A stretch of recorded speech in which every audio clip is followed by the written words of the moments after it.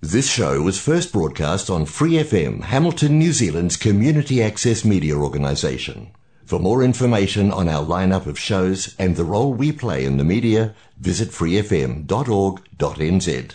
Hear more from Free FM. For a small monthly fee, you can become a patron and support independent community media. Go to patreon.com/freefm89 to find out how. COVID-19, there's still major factors going on, and I think somebody in the Labour Party dropped the ball at one stage. And what do you got to say about that?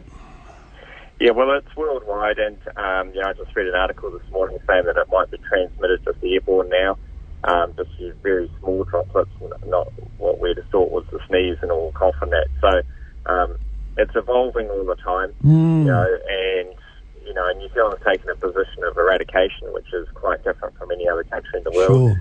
And it just gives us a sense of security at the moment because we can, go along our lives just as we normally are.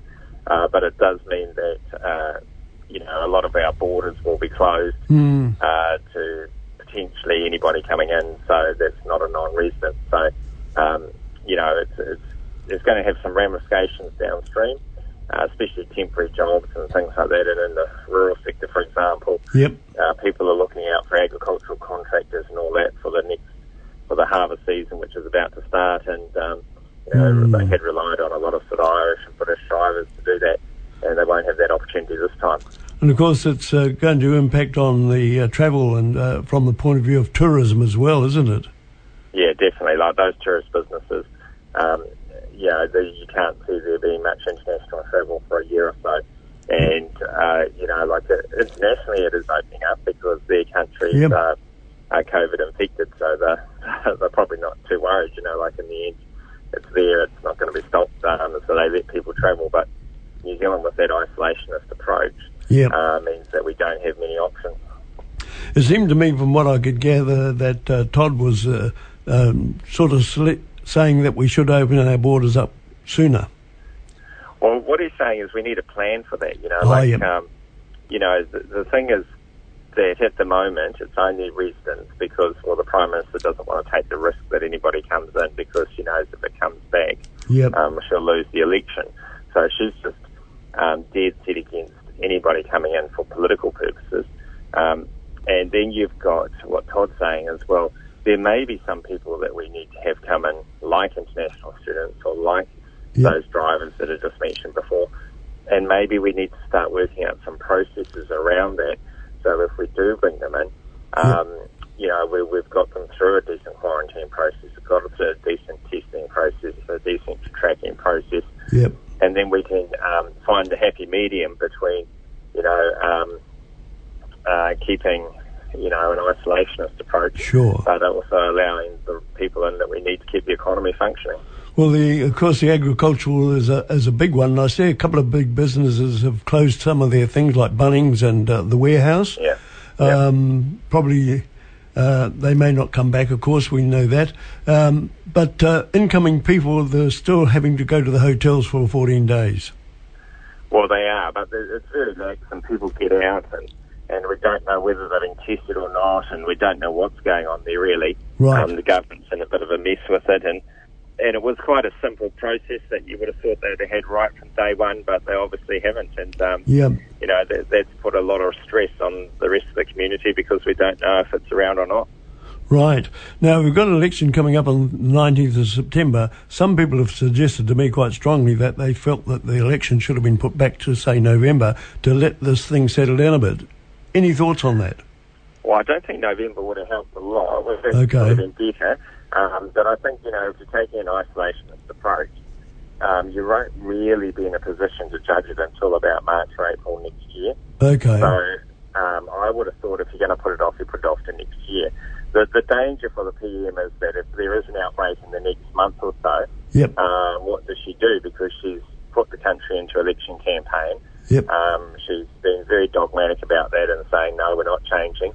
And then if there is a virus, well, then it becomes very difficult to practically do the election. And that's where I think she could actually run into a bit of danger. So she's playing a game of roulette, put all the money on one or two numbers. And they might come out and they might not. This was one of those things, I think, and at least she's giving some leadership, which is good, and it's good to see Todd there. And I gather that Simon picked up the overseas portfolio. Foreign affairs. Foreign affairs, no, that's good for Simon. So he's shown an interest in that area, and you need him to be in that shadow cabinet. You know, he's an experienced politician. He's a past leader. He's still got a lot to offer, and he wants to still be involved within politics and the party and his electorate. So, it's fundamental that he gets a good position, and I think that's what has happened. And he's in the shadow cabinet, which is where he should be. Yeah, fair enough. I see the Minister of Health, of course, he's gone, and we've got Chris Hipkins trying to juggle health and education. Seems a pretty big load for a little guy. Yeah. I think one of the things is that they just haven't got a team around him that she can trust and give it jobs to. So that's really reflected in him getting that position when you might have thought that he would have had enough on his plate already with education. Yep. That just shows the depth of what they think that the quality of their other members are. And, she should have got rid of Clark months ago and put someone in there, and so they could have had a decent time to get under the job and get to understand it and work on it. And it's only for political purposes now that she's got rid of him, because she knows that she's hurting in the polls around him. So it's nothing to do with their so-called, plan of that we've got this far and that's the right time. Simply because she's getting too much pressure, she put the acid on him. Fair enough too. Now, of course, you've got a new boss, a new leader, as it were, Todd Muller. I haven't met him, and I think he was in Hamilton this weekend. Actually. Yeah, he was in Hamilton Thursday, Friday, and yesterday actually at the Chiefs game. And he announced the money for the road from Cambridge to Pieri, which is a project that we had NZTA board had approved before the last election. Good. But the current government had cancelled it. And so it's great to see that back on track if we get back into power. Yeah, I thought Vanilla is going to be here. I tried to track him down and had an interview with him, maybe later. Next time, we'll just give us a yell and we'll try and organise that. Fair enough too, thanks for that. And so he had a good look around, went to the rugby. That was a bit of a disappointment from Chiefs' point of view. Yes. Yeah, I think it's a season to forget. Gatlin might have to get some Welsh players. There we go, too. One of the questions that was asked to me a little while ago was, the National making a late change of leader, is this a risky thing to do, or was it inevitable? Well, it's always a difficult thing to do. That's probably the best way of saying it. Yeah. There are people that are in the current leadership team that move, and then the new leadership team comes in.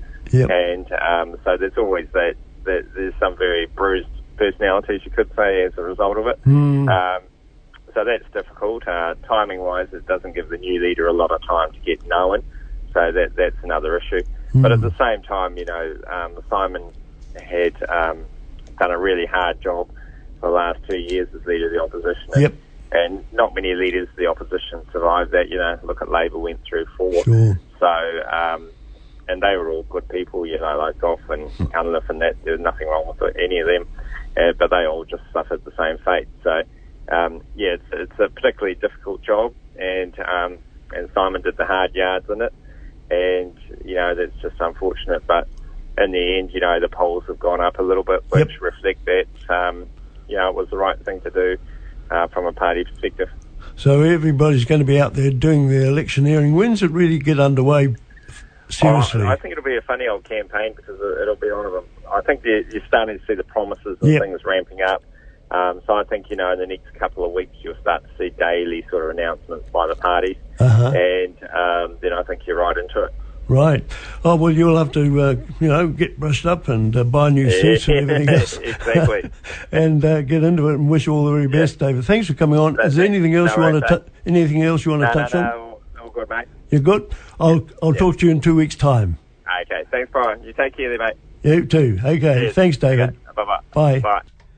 Well, that was David Bennett, a National MP for Hamilton East, and David will be with us again in a fortnight's time. Thanks for listening to this Free FM podcast. If you want to hear more content like this, you can support Free FM via Patreon. Head to patreon.com/freefm89 to find out more.